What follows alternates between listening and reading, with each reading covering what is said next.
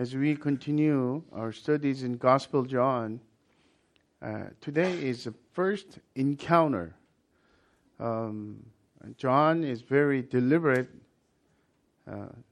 as an evangelist, and this encounter exposed quite a bit of a human heart, but also his aim is about revealing the fuller picture of Jesus Christ. And the first such encounter, after the first sign of Cana at the wedding scene, and that Jesus turned water into wine, and he records it as that's a first sign. But we also know there are many other signs that are performed as a sign for what? To verify where he came from. He's from above. He's sent from God the Father. He's a Son of God and Messiah. And all the things that prophesied about the coming Messiah in Old Testament is backed up, verified by these signs. So there must be several other signs that were not recorded, as Gospel of John continually mentions. But today, the person who saw many signs and person of status came to visit. His name is Nicodemus. But we need to learn about Nicodemus, a little bit about his background first, in order to really understand the whole story.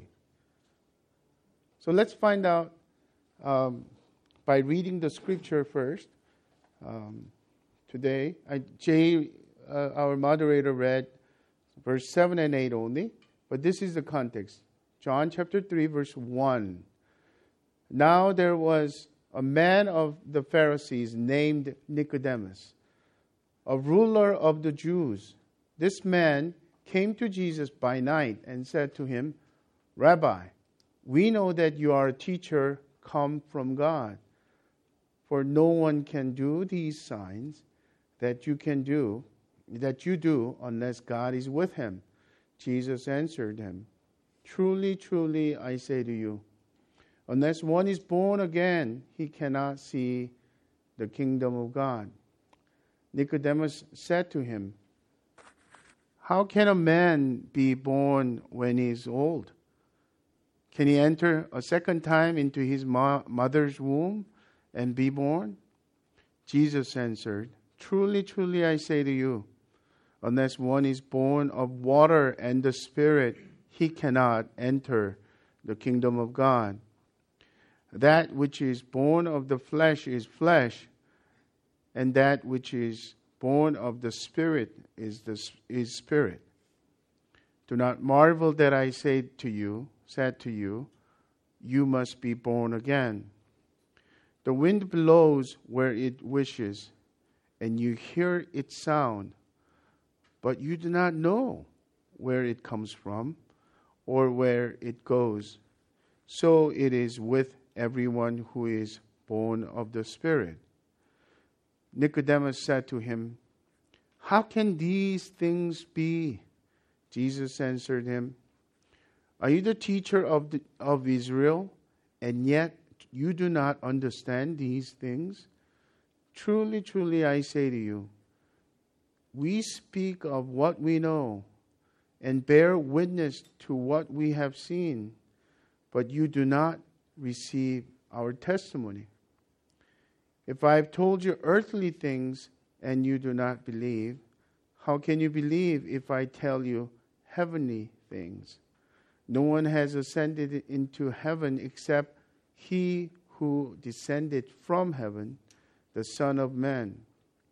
And as Moses lifted up the serpent in the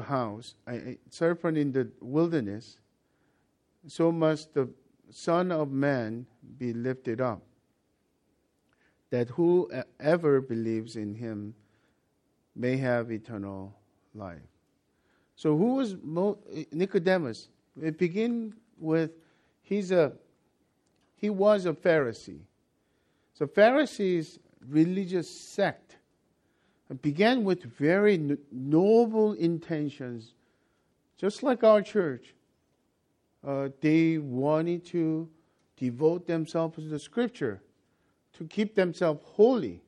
So the early beginning of Pharisaical movement was exceptionally noble intentions, but obviously because of self-righteousness and external pursuit of the appearance of godliness, they were corrupted and hypocritical.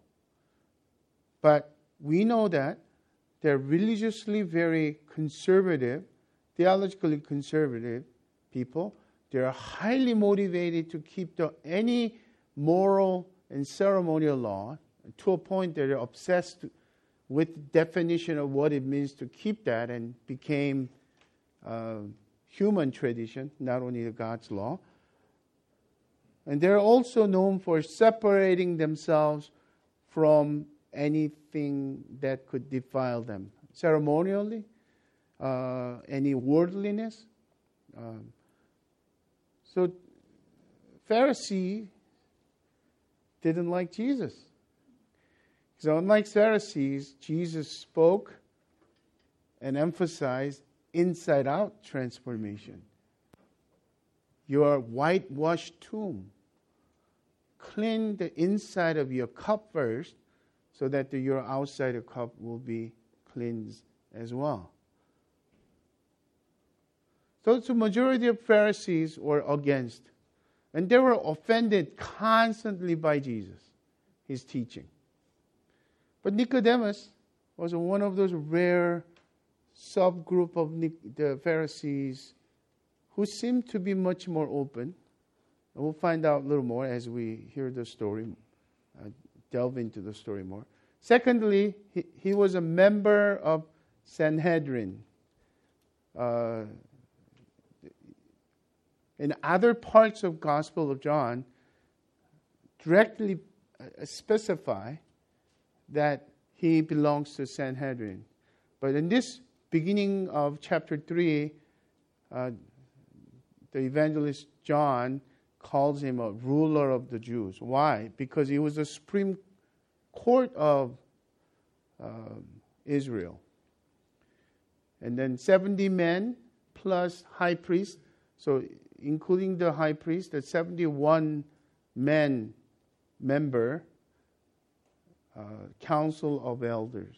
It came from the Old Testament Moses' time, because 70 elders were the rule of how Israelites are led. And they acted as judges, and they acted as a discerning council together. Our modern equivalent would be Senate. The senator will not only represent, but except that our Senate doesn't have the religious practice together, but the Israelites were all together combined. He was also a scholar teacher. Later on, Jesus calls him, "You are the teacher of Israel," not a teacher. By end of first century, going into second century, the term rabbi became like a clergy, ordained, went through training, the formal term. But up until then, including this time, he appears to be respecting Jesus quite a bit, calling him rabbi. So it's more honorific term, but Jesus called him, "You are the rabbi," meaning you're the official teacher. You're the theologian. You have a PhD in theology.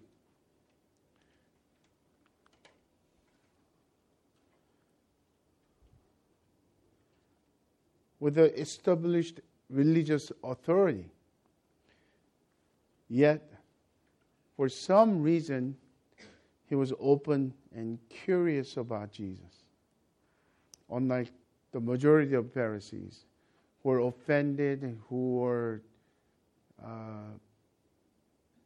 plotting together to get rid of Jesus or even kill Jesus in that. This passage, unlike other, all like other John's Gospel, very simple. I still remember when I was junior high, I had this experience of new birth.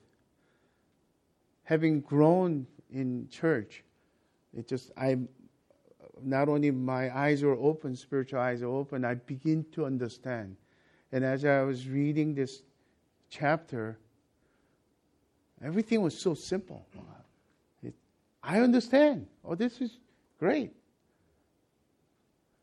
But this past week, as I prepared for service, there's so many different takes and different interpretation. And to simplify that, there are two main views about Nicodemus' motive. One is, the extreme case is that Nicodemus was a spy sent by Sanhedrin. He wasn't really interested and curious and open to Jesus at all. They came back. And then Jesus will straighten him out. And the other thing is that he was a spiritual seeker and he was so dying to understand the gospel that Jesus preached. And he came. But conversation tells us, kind of enough evidence, neither is really truth. In other words, Nicodemus wasn't a spy because the name Nicodemus comes up in chapter 9 when Pharisees were ganged up, try to plan a plot to kill Jesus. He opposed to their face. And all the way to the crucifixion of Jesus. When Jesus didn't have any tomb to be buried after the death. Do you remember Joseph of Arimathea had a rich person, had this empty tomb, never been used, and Nicodemus the name was attached to his name as who helped him. So he probably most likely became follower of Jesus. And unlike this side, who was just very motivated and spiritually open, there is a tendency that his tone, the way that he approached and asked questions, is somewhat tainted with a little bit of pride, and the plural we language implies that he wasn't really completely pure either. So the moderate view is what I am presenting to you. I wanted to use a hanger for our thought process as we study this text. Because sometimes when you study the text, you could get lost by the details. The purpose of study is a transformation. So obviously, we need to understand what the message and the meaning and an application come out to be. Really, really true. Rather than understanding every detail of verse by verse and having understand everything, okay, what are you going to apply? I don't know. It's too many things. We're going to ask 5 questions regarding being born again as we're looking into this and get that answer from this passage. The first question is, what does it mean to be born again? Verse 3, allow me to read that again. Jesus answered him, "Truly, truly, I say to you, unless one is born again, he cannot see the kingdom of God." Remember that phrase. Verse 4, Nicodemus said to him, "How can a man be born when he is old? Can he enter a second time into his mother's womb and be born?" Now, compare that first sentence with this one. Jesus answered, Truly, truly, I say to you, unless one is born of water and the Spirit, he cannot enter the kingdom of God. Those two sentences are not two separate sentences. He's saying the same thing, elaborating, taking two different approaches to that. So what does it mean?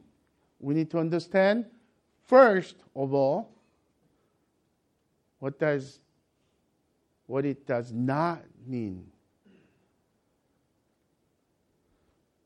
I think the pollsters in these days, because of Trump, white evangelicals, the word born again is not a really good word.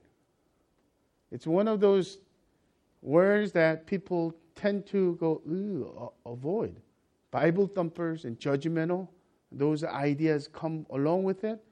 And then 78% of people will check on, I prefer not to live with someone who declares to be born again.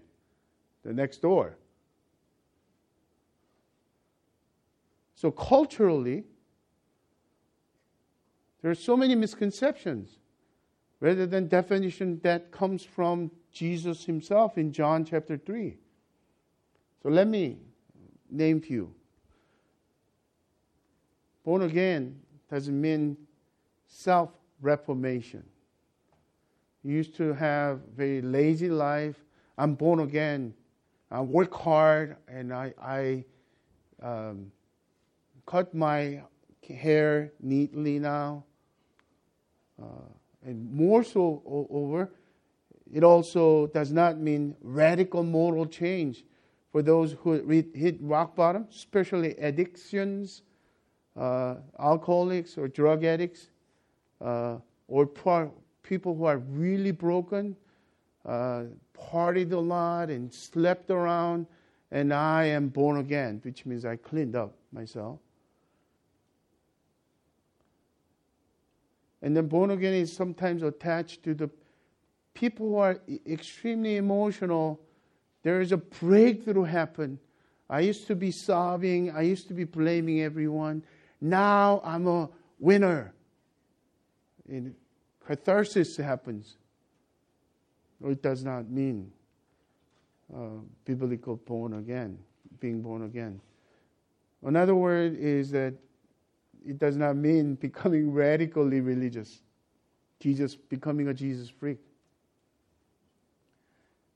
And lastly, it doesn't mean extra Christian experience. Let me share, I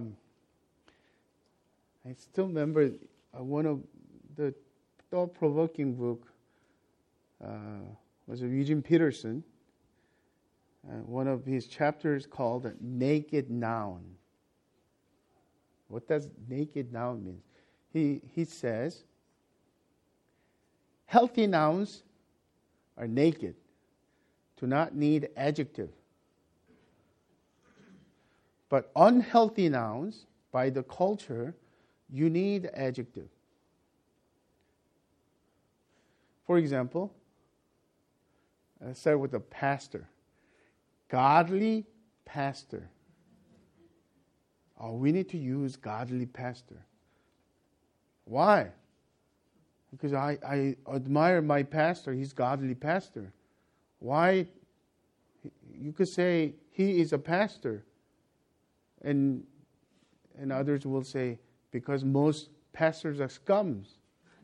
You know? They're money greedy and power greedy people. How about skilled doctor? There's a quack doctors, the people who make mistakes and, you know. Here's the point that I'm trying to make. There is no such a thing, Christian who is not born again. Born again Christian is redundant. The word Christian became unhealthy. Unless you put something in there, honest Christian, the man who is integrity, really honest Christian, Christian's supposed to be following Christ. So,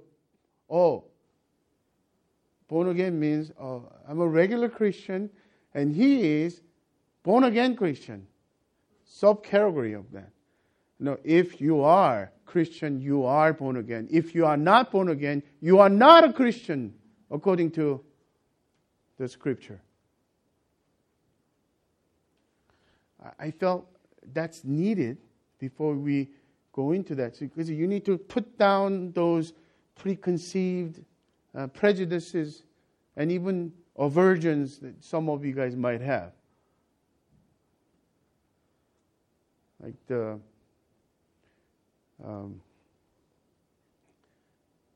there's the adjective that comes before Christian.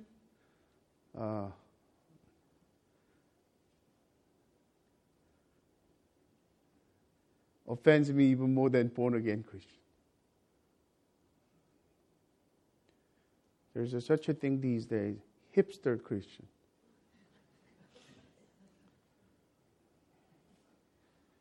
The hipster Christian knows the languages and they dress right, and obviously I'm not dressed right.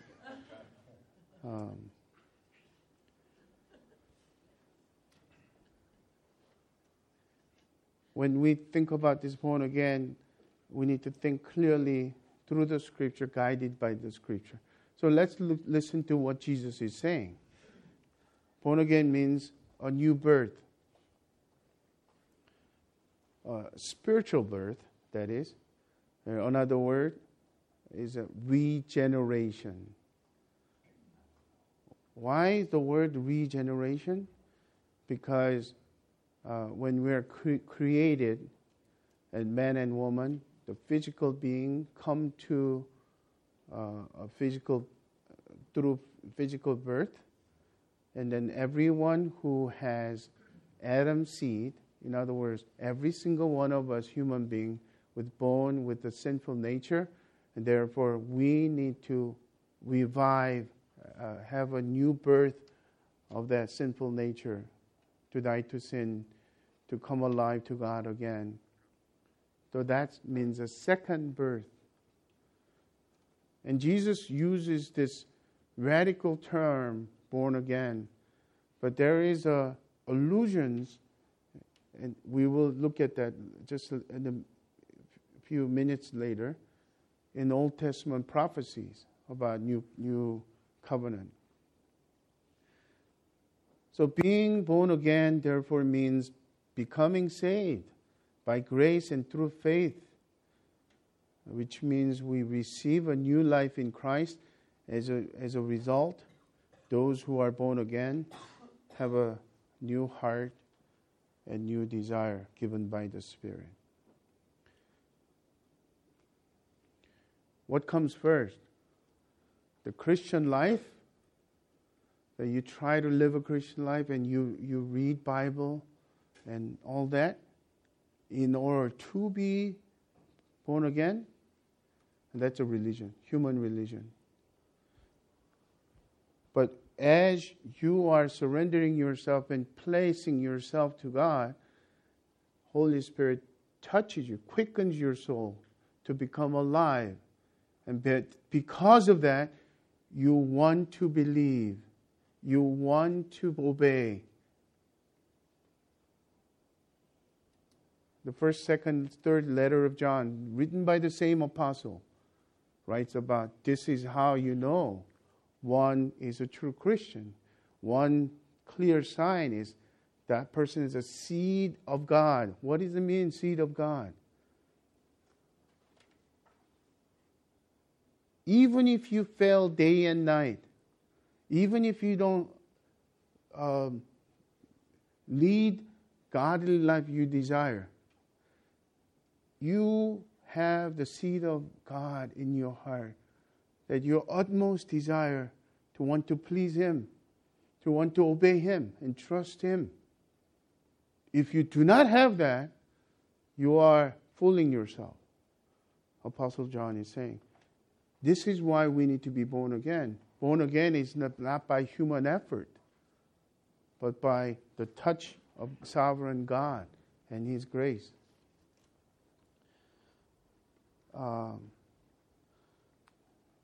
There is a quote by J.C. Ryle, who is a bishop, and defines born again this way. To be born again is, as it were, to enter upon new existence, to have a new mind, a new heart, a new views, a new principles, new tastes, new affections, new likings, new dislikings, new fears, new joys, new sorrows, new love, to things once hated, new hatred to things once loved, new thoughts of God and ourselves and the world and the life to come and salvation.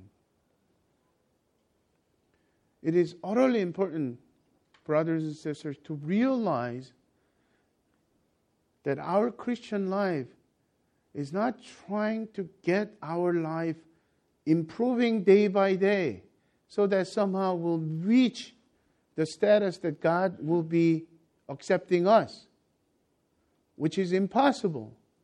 We need to start with admission of our failure, our own self-righteousness like a dirty rags, like the prophet Isaiah talked about.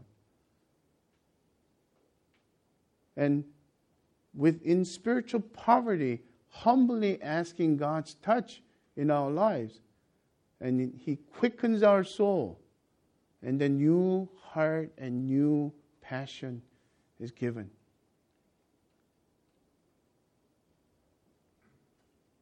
And I fear for my sons. And I fear for your sons and daughters as well. Because you could make them behave like Christians. And you will let them go, finally, on their own to when they go to college, especially far away. Will they have the seed of God, to please God, to have passionately longing for God?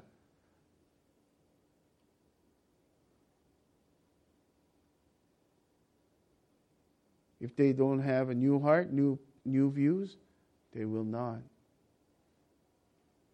That's why we need to be utterly dependent on God's sovereign grace. Going back to the second question now, who needs to be born again? If Nicodemus said all these things, and Jesus said, you are the teacher of Israel, and once again, very recognized with the spiritual authority, he didn't even understand this. And he was respected, morally upright, highly intellectual, and socially respected, politically powerful. Yet, he needed to be born again.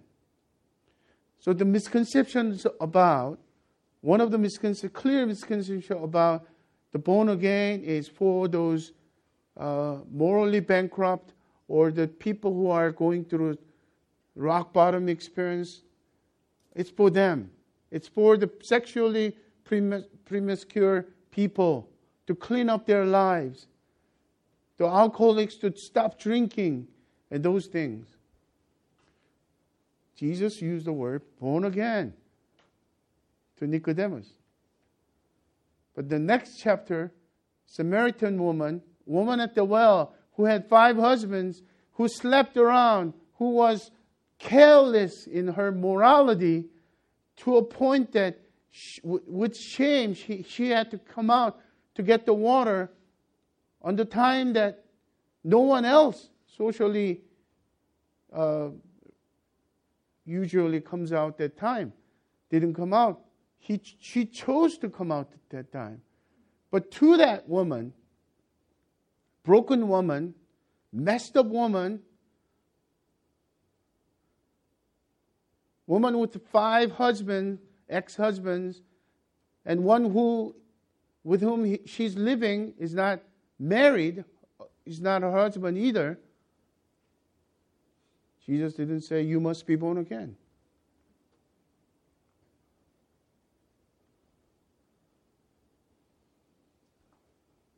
Let's put it this way. Socially savvy, law-abiding, tax-paying, church-going, Orange County people like you and me needs to be born again. Ivy League graduate, people who have a PhDs and master's degree and bachelor's degree needs to be born again. People who grew up in missionary home, pastor's home, elder's home, who has been to church ever since you're born, need to be born again.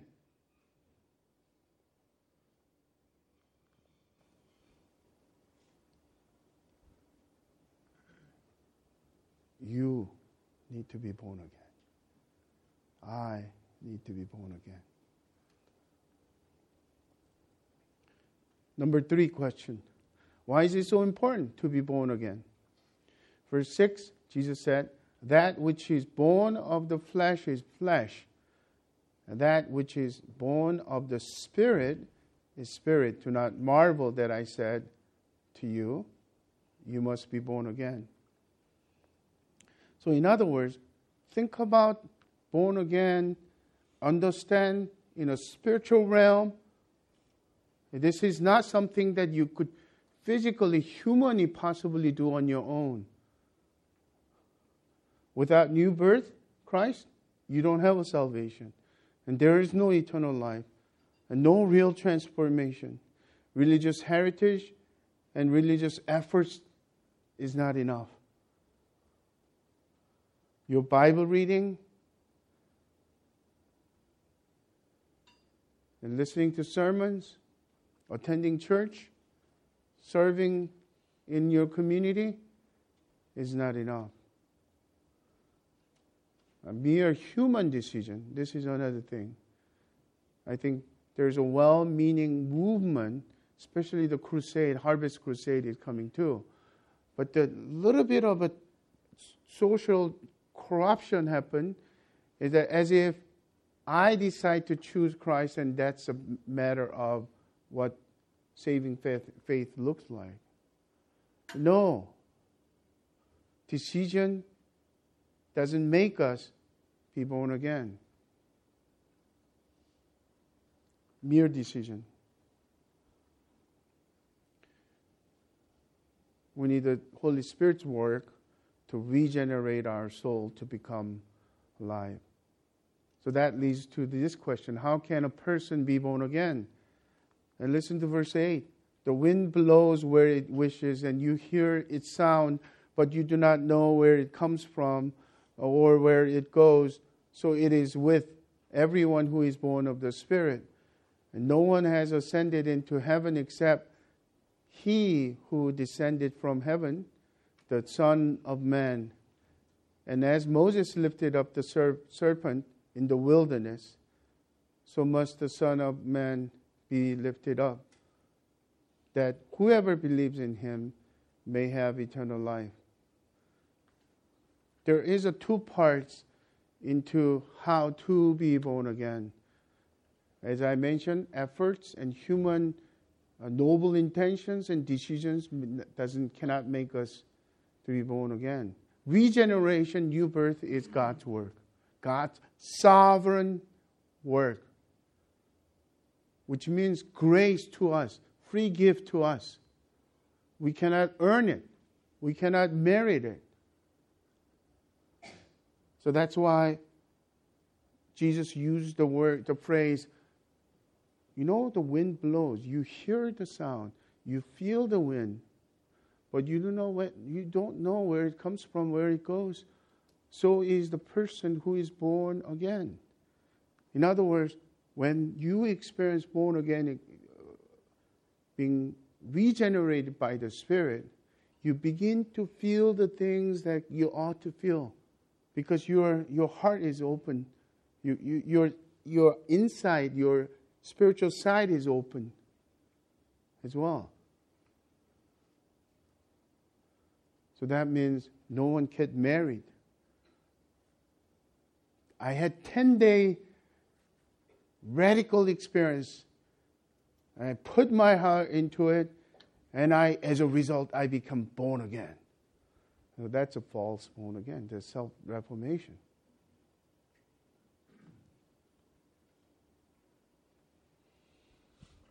Humbly,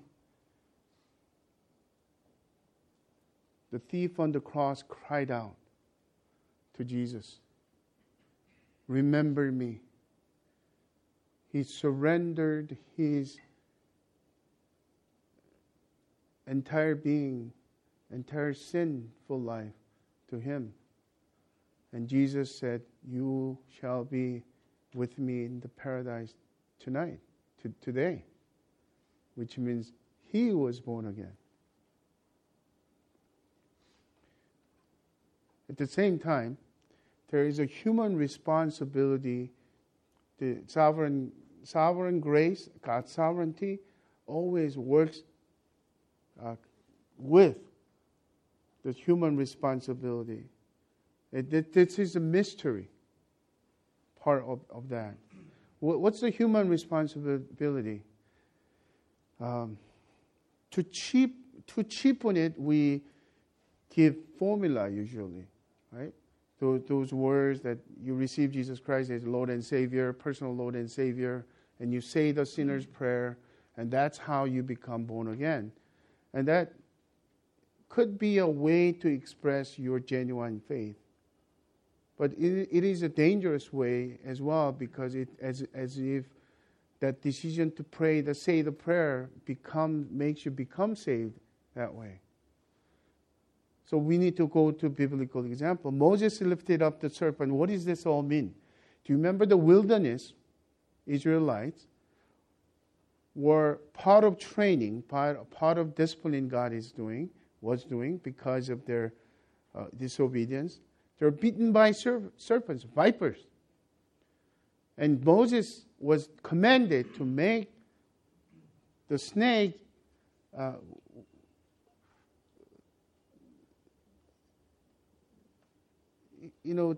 by metal, and raise the stick.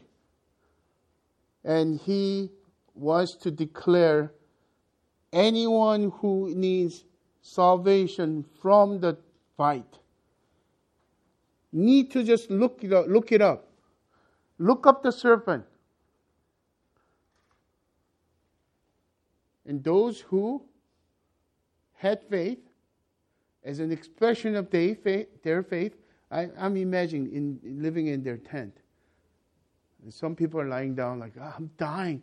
What's that stupid serpent all about? I'm not going to go out there. But some people who had a childlike faith crawled their way out and barely looked, and they were healed.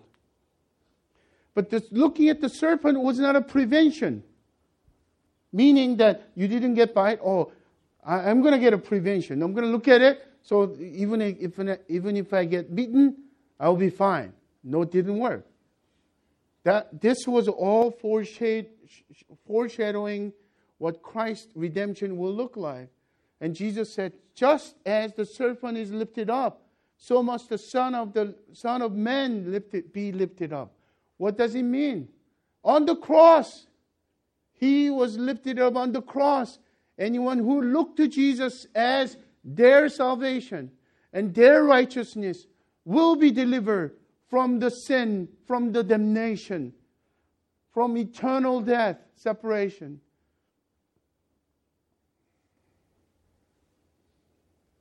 So it is the faith and regeneration, and our faith and our repentance is internal faith, internal stuff, right?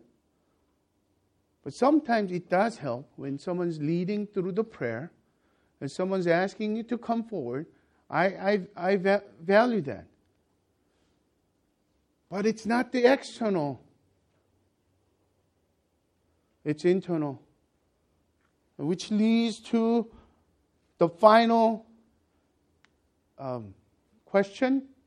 But before the final question, I have to share this. St. Augustine wrote about this. The Jews looked up upon serpent to be freed from the serpents. And we look up upon the death of Christ to be delivered from death, eternal death. The final question, the most important question is, are you born again? I'm not asking you about your kids. I'm not asking how long you've been involved with Crossway Church. Are you born again? There is a possibility that you could act like Christian years without being born again. And once again, if you become really honest, if I could do whatever I want to do,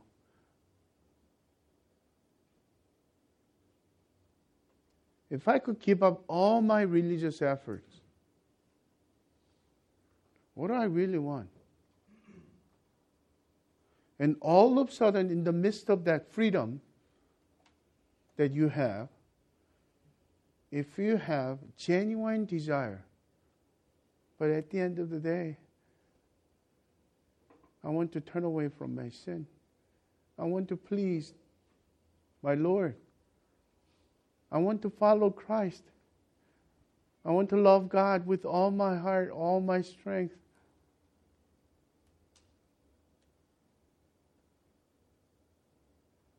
Then you have a seed of God. You are born again.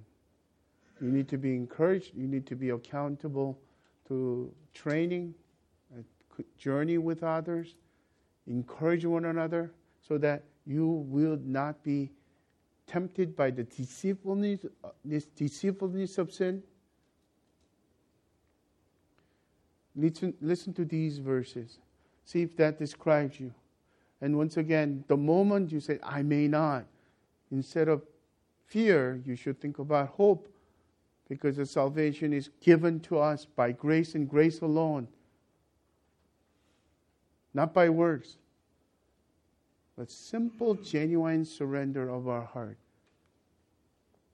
Titus 3:5 says, He, Christ, saved us, not because of works done by us in righteousness, but according to His own mercy, by the washing of regeneration and renewal of the Holy Spirit. Ezekiel 36:26, I will give you a new heart, a new spirit I'll put within you, and I will remove the heart of stone from your flesh and give you a heart of flesh.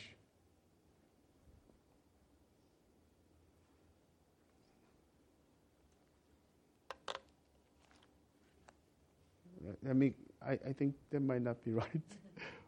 Maybe copy and paste doing that. And I'll correct it when I get to it. 2 Corinthians 5:17.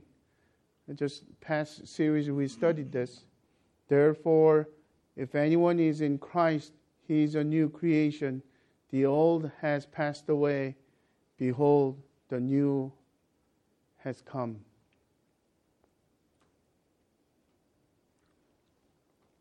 I want to close with this excerpt from Martin Lloyd-Jones.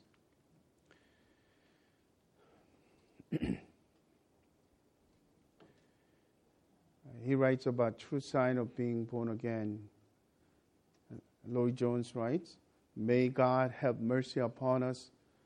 So many of us are children and are only interested in the presents and the gifts and their entertainments. That is not proof that we are truly born again. The devil can counterfeit experiences and gifts and most other things. But there is one thing the devil cannot do, and that is to give us a desire for a personal knowledge of God. The devil can give you an interest in theology and encourage it. As you go on, you become more and more proud of your vast knowledge. That is not what I'm talking about. I am talking about the crying out of a child need for his or her father, the true filial cry and desire. The devil cannot counterfeit that. He knows nothing about it, and he cannot produce it. Only one person can produce it, that is God himself, through the Spirit, as he implants within us a seed of this living life. My prayer for each one of us, that we will not live on presumptions. Presumptions that we have eternal life or being born again, but we live with assurance that Christ really is living in me. The Holy Spirit is guiding me and convicting me and giving me this new desire. I think that's the zest and spiritual vitality is all about Awake Weekend and going forward, isn't it? Of course, there's a temptation of affluence and entertainment, Southern California. But will we live as those who are truly born again? The signs will be clear in our lifestyle, in our choices.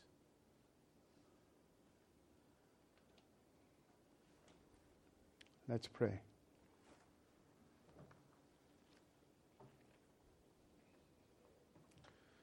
I'm going to pray for each one of us as we close, but I want to pray for those of you who have any kind of lack of assurance of your new birth, of your salvation. I would love to talk to you. And you could approach me just like Nicodemus, who came at night because of some concern, and you could come to me privately. Or go to one of our elders and home group leaders. Because this is really the matter of life and death. And also for your children, let's not Christianize them. Let's fall on our knees and pray for their new birth and their new generation. Their lights will be turned on, their eyes will be open, their new desire and passion will be kindled within their hearts. So without us, without our parents, parenthood and parenting, they will pursue God. Oh God, that's our desire. This morning, we humbly come before you and deal with each one of our hearts and help us to examine. If there is any person who is not sure, I pray that you will convict on their presumption. And we pray also for those who are assured that we will not live on our own complacency, cheapening the grace that, God, you have given us. Give us the signs of new birth in our church. May many more new births will be happen through our community. In Jesus' mighty name, we pray. Amen.